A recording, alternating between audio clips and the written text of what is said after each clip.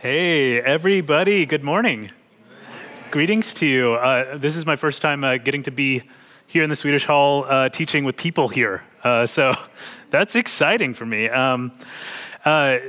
If we haven't had the chance of meeting before, my name's Matt. I'm a minister here on the staff, largely working with our community groups team. And every once in a while I get to teach, and it's such a pleasure. So I have to tell you all, I've been like laboring for this sermon.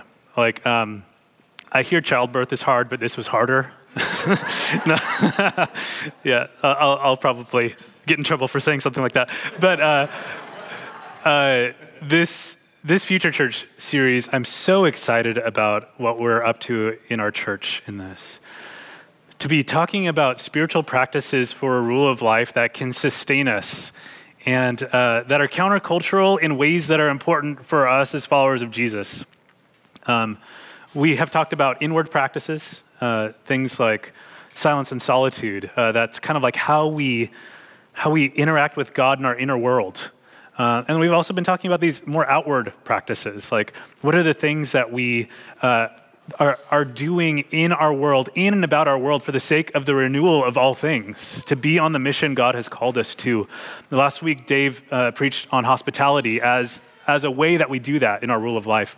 And today, we're actually going to a second, more outward practice, which is vocation. Now,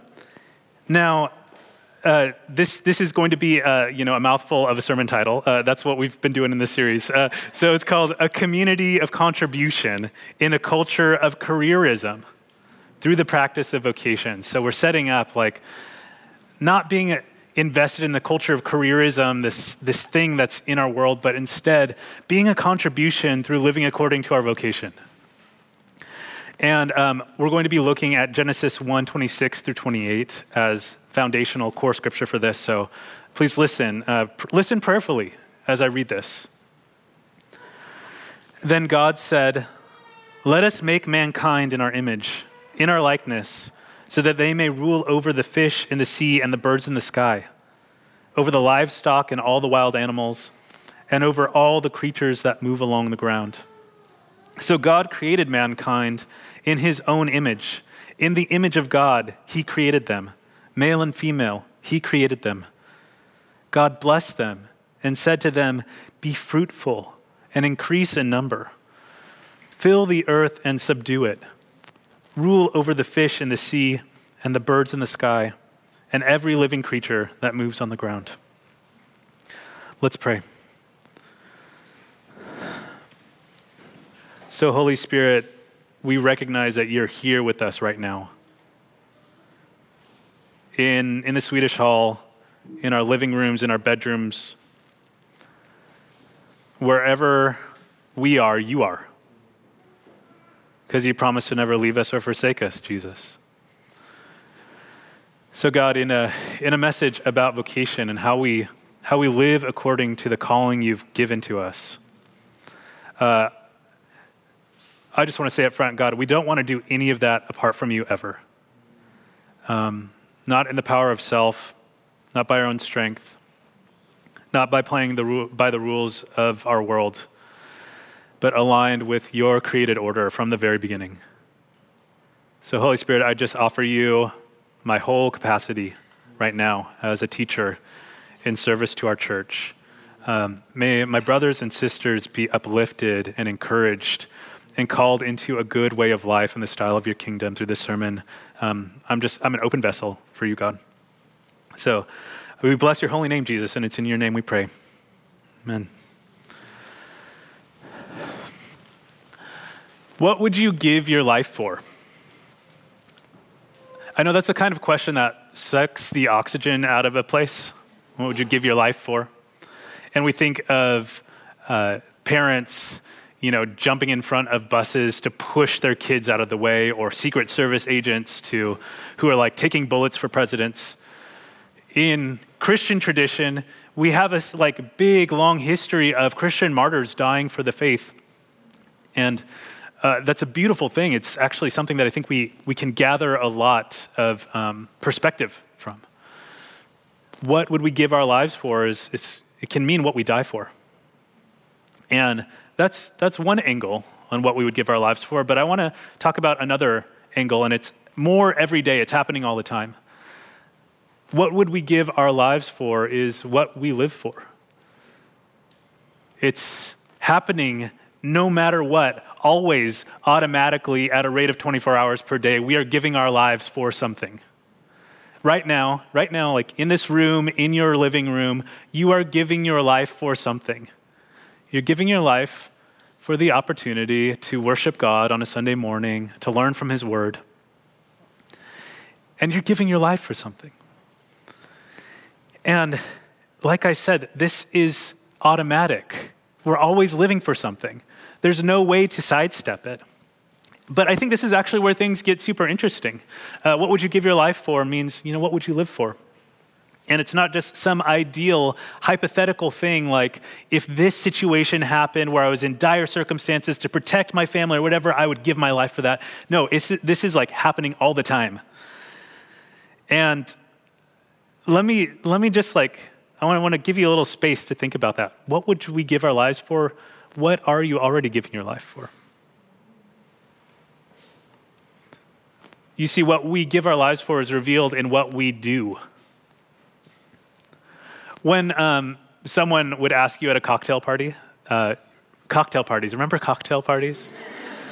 The Zoom cocktail party is not as good as the normal cocktail party. But you meet somebody and their question for you is, what do you do? And we automatically fill in the rest of that sentence with, what do you do for a living? Right? Notice the language of it there. Like, what do you do for a living? Which automatically translates in our mind, like, what's your job? What do you do for work? And then we respond however is true for us. I'm a minister, I'm an Instacart shopper, I'm a teacher, I'm a, computer developer, I'm a startup founder, I'm a PE instructor, whatever it might be. And this is also the stuff that we put on our About Me sections and dating profiles and social medias and all of these things. And then that's how we introduce ourselves, so that's also how we tend to automatically judge everybody else. You probably noticed, even as I was giving this list of different things people could be doing for work, you are subconsciously ranking them by social status. And maybe even on social media or dating app or whatever, you see somebody's job and you automatically overlook them and say that they're not good enough. Or maybe in the other side of it, you automatically assume they must be stuck up because they have that job. And if that's you, I just want you to pay special attention to this sermon today, okay? Because I think it's actually kind of all of us, but please, let's all pay special attention to this sermon.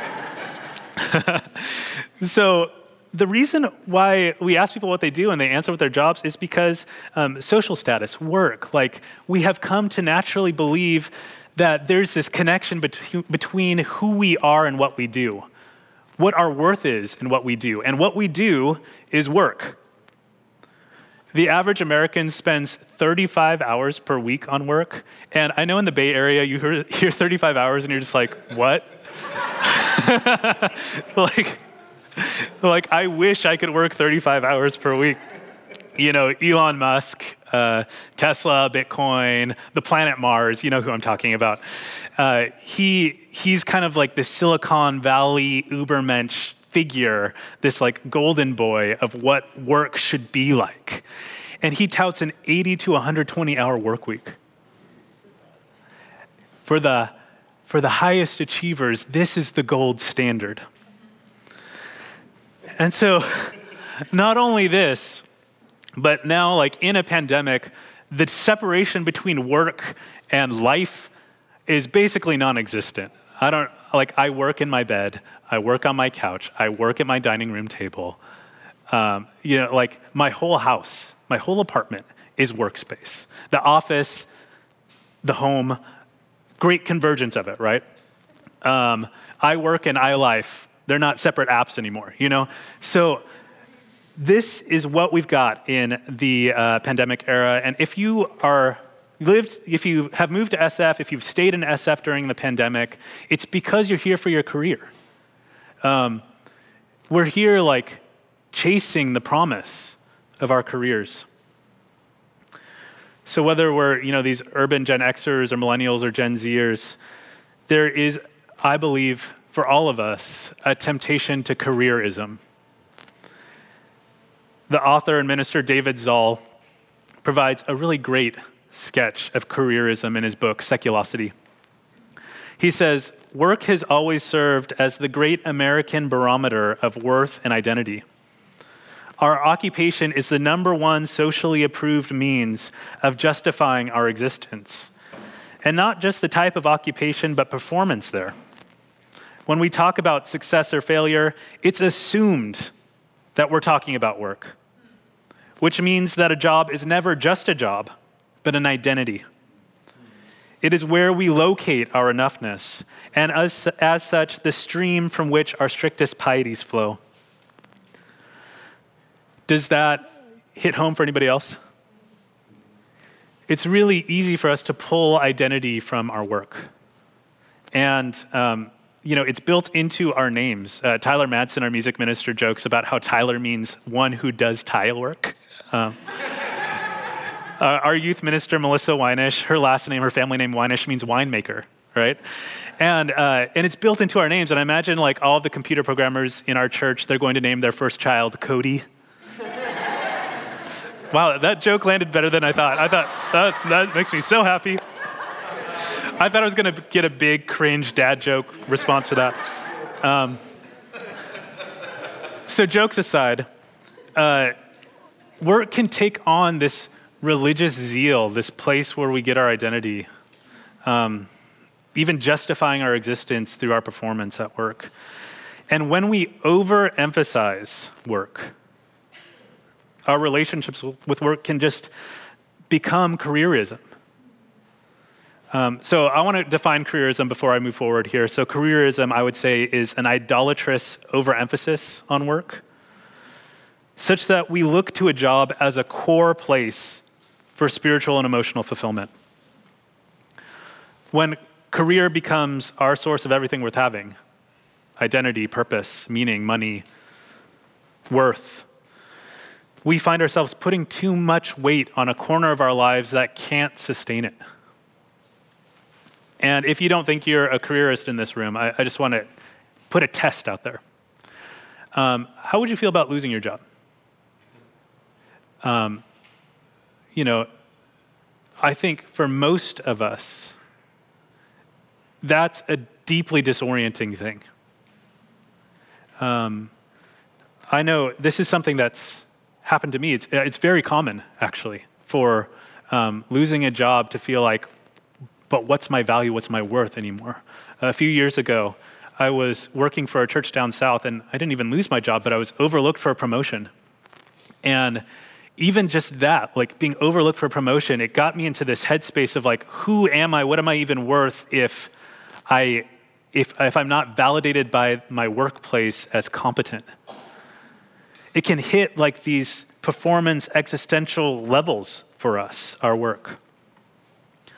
And this might look different for you, but we can easily put too much weight on our careers. And I think we are highly, highly tempted to do this in our current culture of careerism in particular, in lots and lots of ways. The first way I want to look at is hustle culture. You've heard of it. Rise and grind. Okay? This is the time where we have to figure out how to monetize everything that we do. Our Instagram must be monetizable, right? You have to not just have your 9 to 5, but an ad slogan the other day was, hey, this is where you go for your 5 to 9, right? Your nights and weekend work. So that until your hustle culture, your side hustle becomes your main thing, and your hobbies are sellable on Etsy. Hustle culture, I think, is one of these pictures of the fundamental brokenness of careerism. We don't know how to rest. We don't know how to say enough's enough because it's validating our existence in some way. And when we're hustling nonstop, it's easy to get into burnout.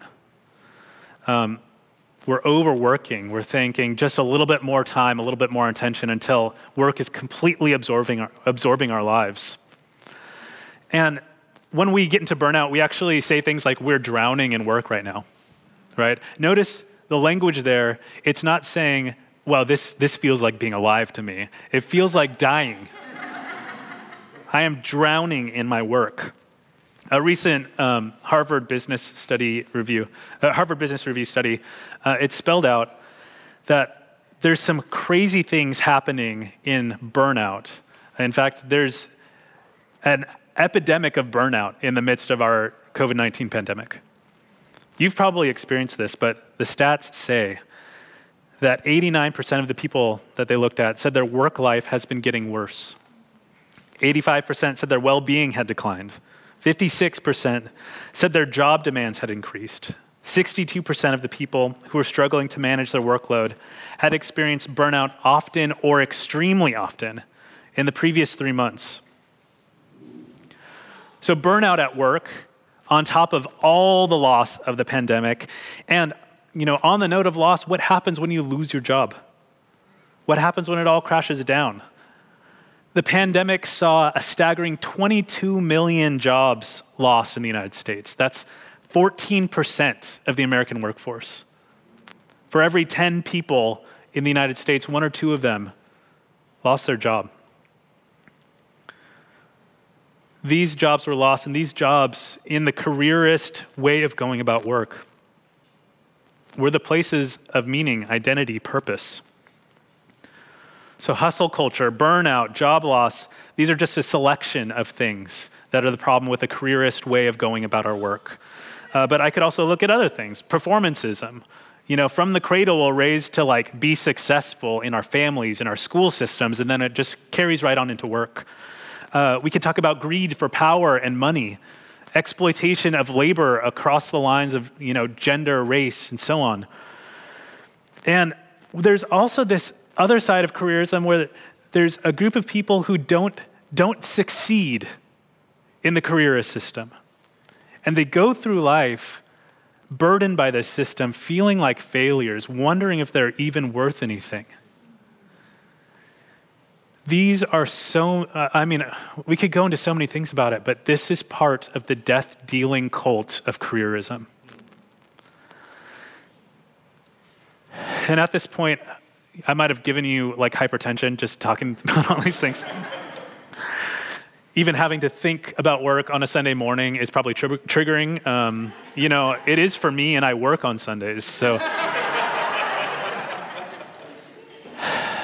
But if this stuff doesn't give us pause and doesn't make us want to find a different way to go about work, something other than the careerist way, I don't know what can, honestly. But take a breath. There is stuff in our hearts below the surface, stuff that's going on, and this is true of anything that we're tempted to make an idol. There's stuff that idol is giving to us that's answering a deep need that we have, a deep spiritual, emotional need. And for some of us, it's like coming from a highly successful family where there was pressure to succeed all the time. Maybe controlling parents in that. For some of us, it's like growing up poor and just a commitment to I will never let that happen for my kids.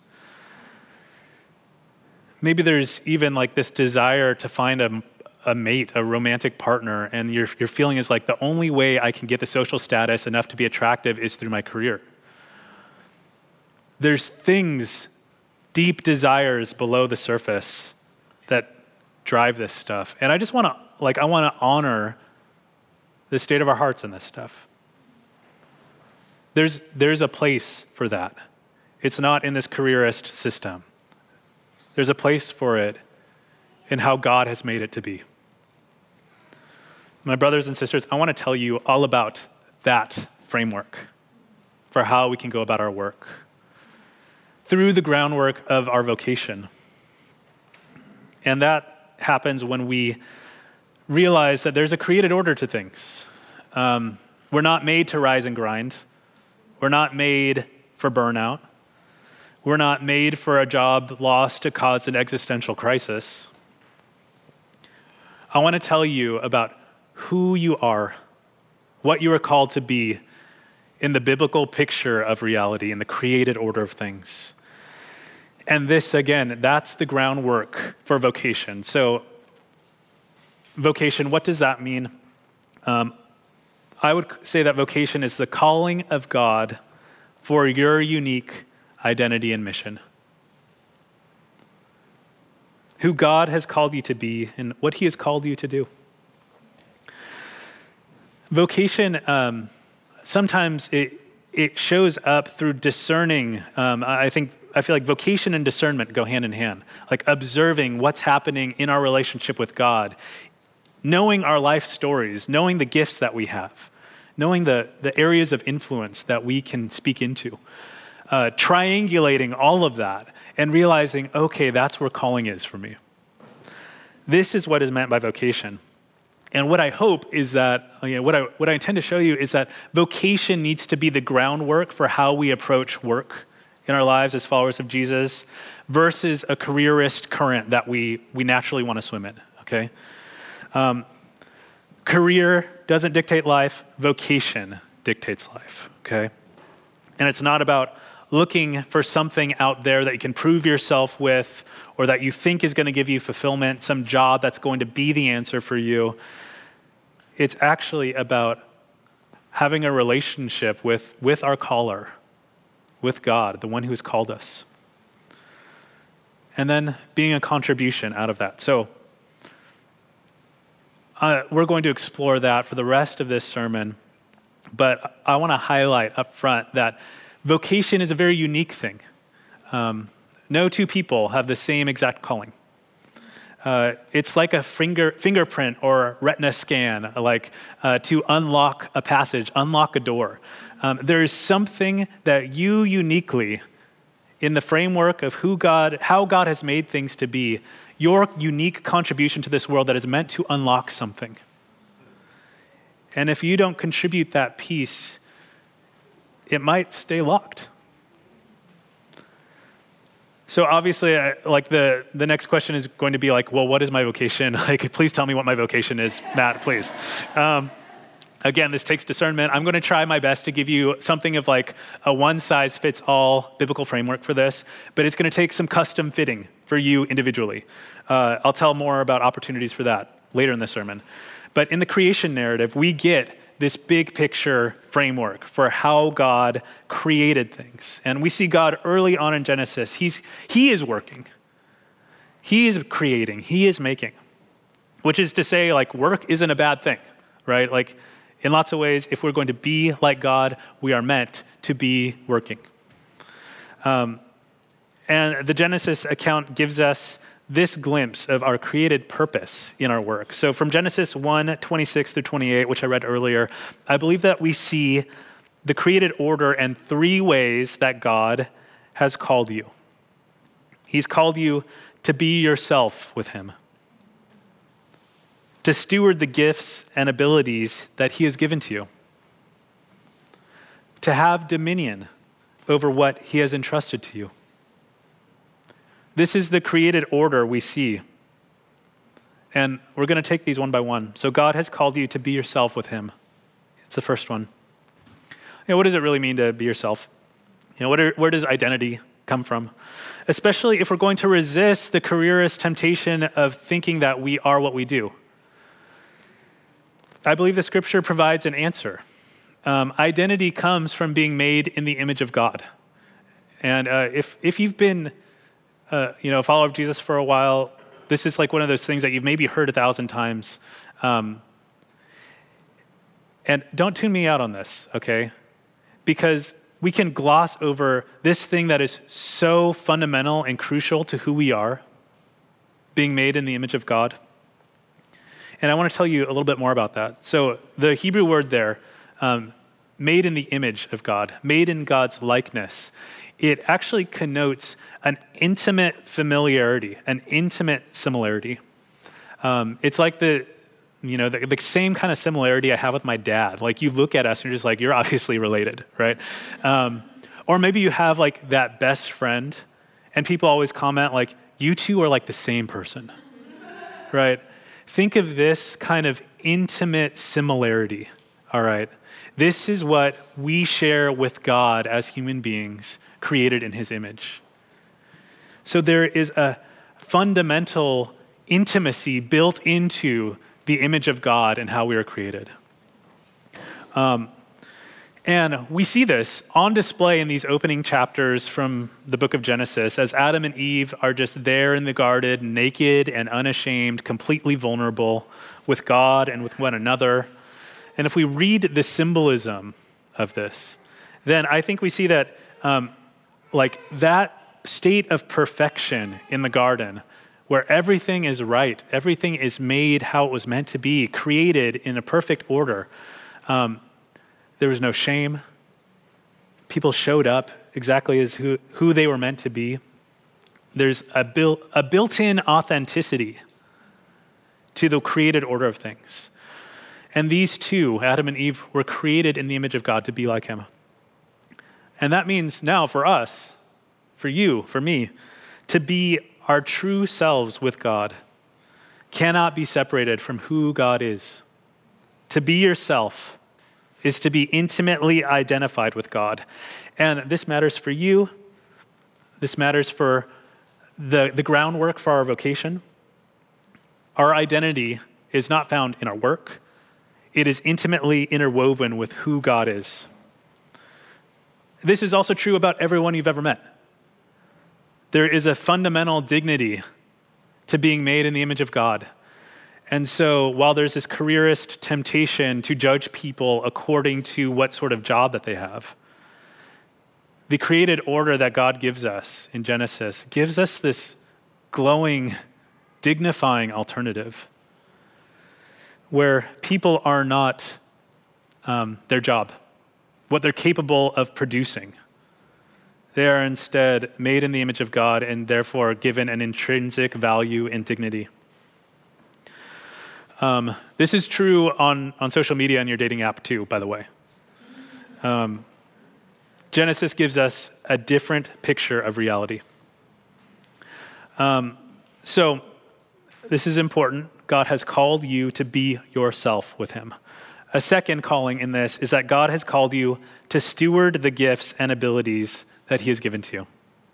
To steward the gifts and abilities that he has given to you. In verse 28, we see it. Be fruitful and increase in number. Fill the earth and subdue it. Rule over the fish in the sea and the birds in the sky and over every living creature that moves on the ground. Here we see what God entrusted to humanity. It's just a few small things. Make lots and lots of fruit. Enough babies to fill the planet. Tend to land, sea, sky, every creature there within. And it's not a small thing. It's basically everything. Steward everything. And there has been set up this created order where we are meant to steward our gifts. And just like a decent manager knows how to manage themselves, right? I want us to talk about how we need to manage, we need to steward the gifts and unique abilities that we possess. Self-stewardship, you might think of it, self-management.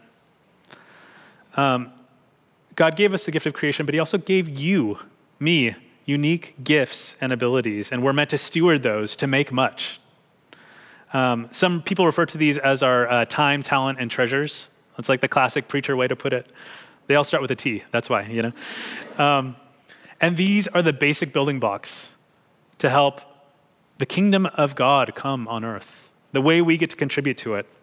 So there's so much to say about stewardship, but there's like one really, really crucial piece that I don't want us to overlook, which is that if we are stewards, then we are not the owners. If we are stewarding gifts and abilities, this isn't our thing.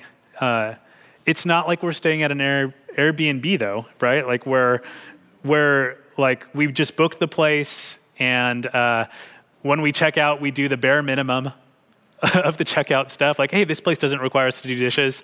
All right, let's hit the road 5 minutes faster. Right? Like, that's not the way that we are called to steward creation and our gifts. Instead, we're meant to improve upon it, to take these gifts and abilities and make more, create abundance, create flourishing out of what we've been given. I draw heavily from the parable of the talents, Matthew 28, that Jesus gave. And due to time, I can't read the whole thing to you, but I encourage you to read through it. But there's a crucial point in that parable that I think we need to learn, which is that God is the master who has called us to steward what belongs to him. Not treat it like it's our own, not hide it away, but to make more. And these unique gifts and abilities are ultimately things that he's entrusted to us to steward. So God calls you to be yourself with him. He calls you to steward your gifts and abilities, which we'll talk more about in a little bit. And he also calls you to have dominion over what he has entrusted to you.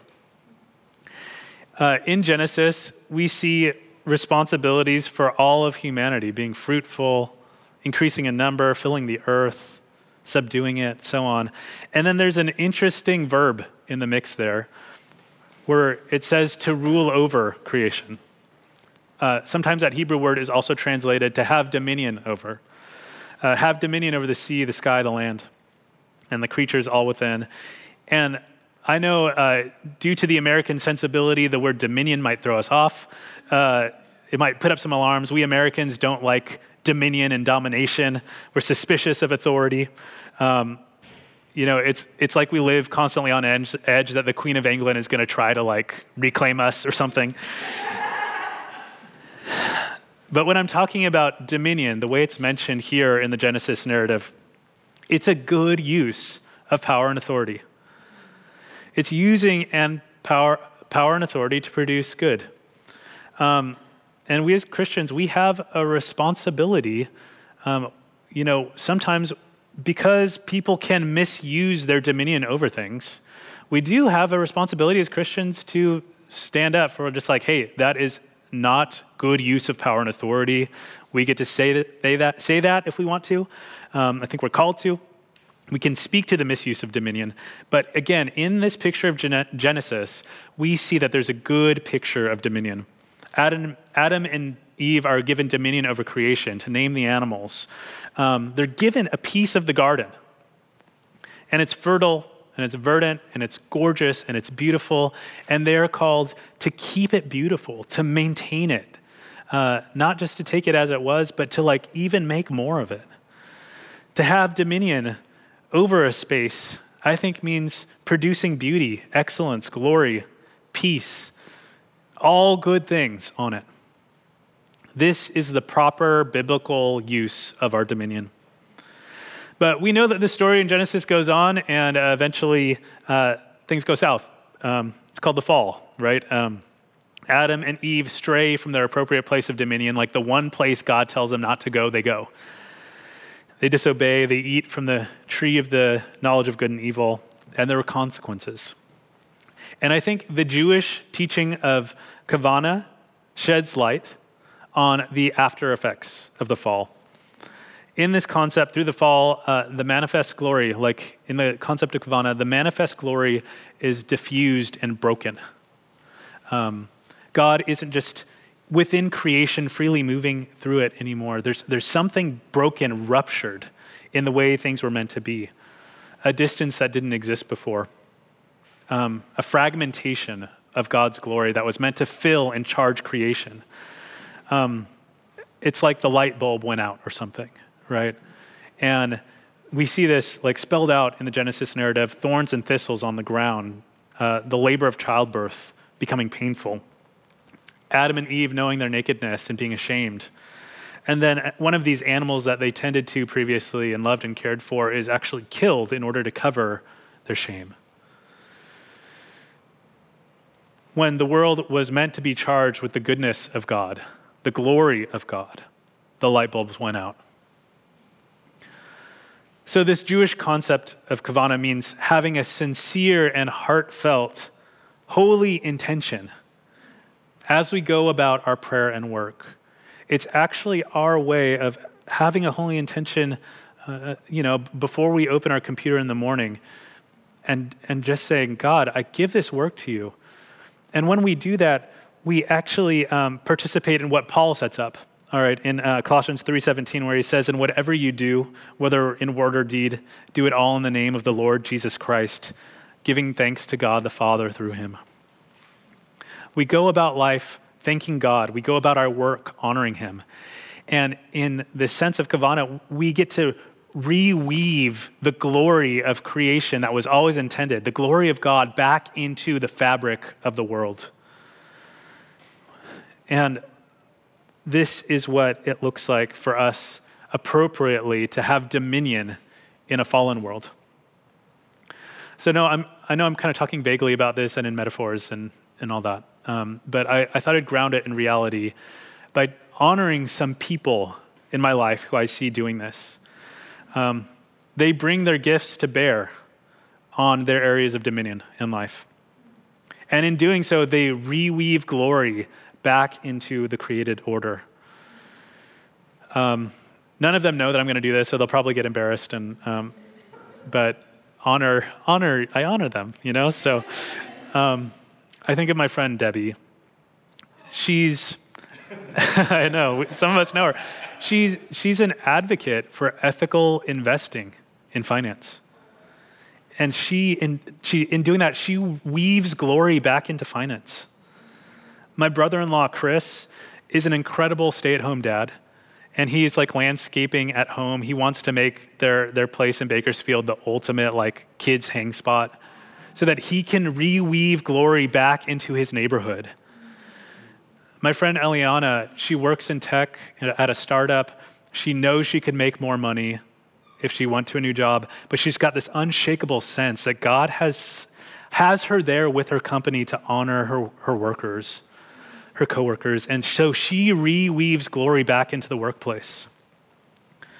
My friend Scott, he spends himself as a mediator and a peacemaker, trying to bring conflicting people back into a state of peace, reweaving glory back into legal proceedings. My friend Barrick and Veronica, they're the most hospitable people that I know. When I'm down in the LA area, I stay with them. And they reweave glory back into their house guests. Me, thank you. Reweaving glory back into their home through hospitality. Or my friend Seth, one of the most lovable people in our church, an incredibly talented chef, he's starting up a fine dining restaurant. Shout out to Osito. He's creating jobs for fellow restaurant workers. He volunteers his time at local nonprofits to just cook and teach cooking. He is reweaving glory back into San Francisco's restaurant industry. And I get so jazzed thinking about this because everybody's playing out their vocation in a completely different way. No two of these people are doing it the same way. And it's because everybody has a unique space of dominion and a unique set of gifts and abilities, and we get to see where those converge in their vocation, and they contribute wholeheartedly. They spend themselves on these pursuits. And church, this is what I want for all of us. For all of us to live out our vocations and in doing so, bring renewal to our city. And I know there are plenty of people in our church who are hearing this and they're just sure, Matt, whatever. I've been down that road before. I don't have a vocation. I just want to honor. It's not abnormal to feel lost in this thing, okay? But honestly, you might be overthinking it a little bit. When I was a few years ago, right after finishing seminary, I was doing missions work in Spain. I've told a little bit of this story before, but I had the privilege of being a pilgrim on the Camino de Santiago and just walking hundreds of miles across Spain. And the way it worked is you wake up in the morning and you pack your pack and have a coffee, and then you take off with a group of people and you just start hiking along this ancient path. Everybody's going at their own pace, so there's parts where I would just be nobody was around me, hiking solo. And it would get to this point where, because I hiked the whole thing without a map. because there were way markers along the way, little arrows on the ground or painted on rocks or so on. And I would get to this point, though, where it had been a long time since I saw the last way marker, saw the last arrow. And there was nobody around me. I'd start to get confused or anxious or like, am I lost? Am I okay? Like all this stuff. And I'd be like frantically searching, like, where's the next arrow? God, will you please show me the next arrow? Make sure that I'm on the right path. Show me the next arrow, please, God. And in that time of confusion and like feeling lost, it was always so important for me to remember the last arrow. I was on the path that I was on for a reason. And if you find yourself doubting your vocation, feeling lost about it, I want you to remember your last arrow. Remember the thing that put you on the path that you're on right now. It was like I signed a lease to live here, right? Like I felt like that was the right choice, right? Remember that last arrow. I took this job. Remember that last arrow. I started this relationship, and I feel I am committed to seeing it through. I made vows to see it through. Remember that last arrow, right? Whatever it is for you, right? And God might show up and redirect you from time to time. There will be future arrows waymarking your way, all right? But if you're feeling anxious about your vocation, I want you to remember your last arrow right now. So bring your gifts to bear. Like if you're in a confused place with your vocation, to simplify it, bring your gifts to bear on the places of dominion in your life. And stay true to that last arrow. So again, you and I are called in a few ways to be yourself with God, to steward the gifts and abilities that he's given us, to have dominion over the places he's entrusted. And I think these add up to a very simple phrase that I want to put on your radar: to be a contribution. I hope it can almost serve as like a mantra, or as like that kavanah, that holy intention, to be a contribution. And I think that where our area of dominion and our gifts and abilities converge, that's where we get to be a contribution. There are times in our lives where we don't have dominion over things that we wish we did, even though we're particularly gifted in that. Like, remember the last time where you felt like I could do a better job managing my team at work than my boss does, right? It's that feeling. We don't have dominion, even though we might be really, really gifted. Those are places of frustration.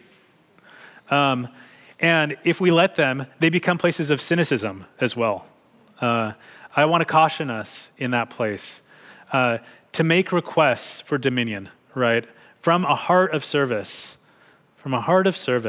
Hey, I would like to help out with this. Can I please help out with this? Please, boss, can I please help out with this, right? I think I could do a good job, right? To make those sort of requests, to not let frustration or cynicism take over, but instead look to be a servant in these places to contribute. There might also be these places where we have a lot of dominion and we don't actually have the gifts to match them, right?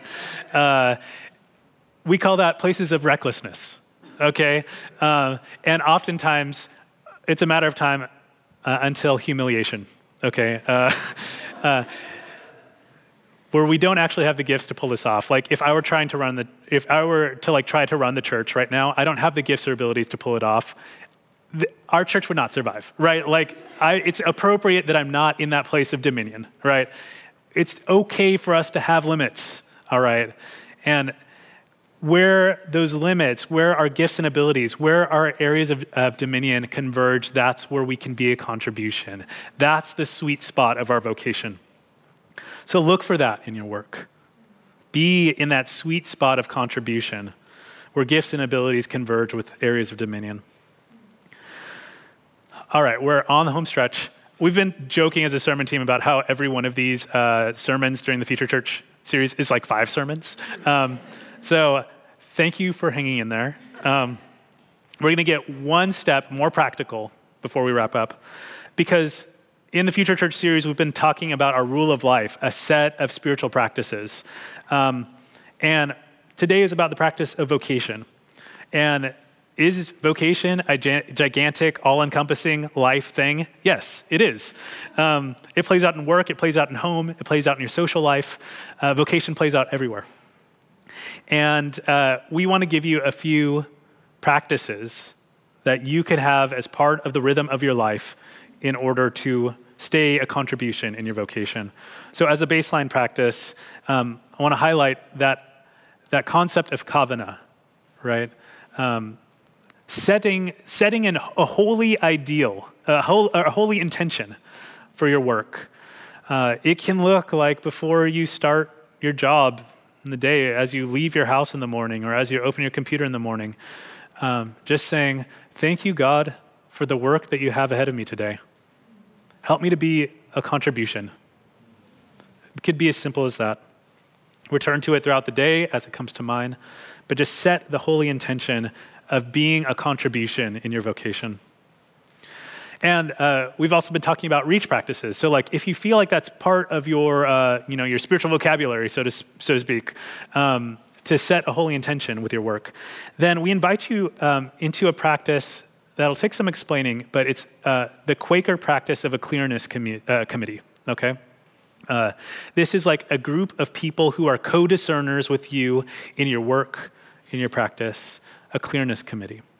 We're going to go over what this looks like in the vocation discipleship course that is going to be coming up in the late spring, okay, where it's like you can build your own personal board of trustees, the people that you tap into for discerning what's next or how to best use your vocation, your gifts and abilities in your vocation, right?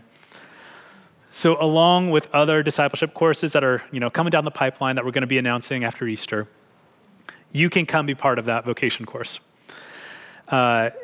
And this is the spot where, if you're wondering, okay, this is a broad teaching, kind of general, this is going to be one of the spaces where you can tailor fit this sort of content to your life, all right? So, wow, gigantic sermon, gigantic topic. Covered lots of ground. Quick recap. Let's resist together this temptation to be careerists, to put our worth, our value, to try to treat our careers as the place where we get emotional and spiritual goods, to treat that as the core place where that happens. And instead, let's be free in the created order of things, to be image bearers, to be people who steward our gifts and abilities, to have dominion over the places of authority in our lives in a good way, to create good there. And with that, will you please pray with me?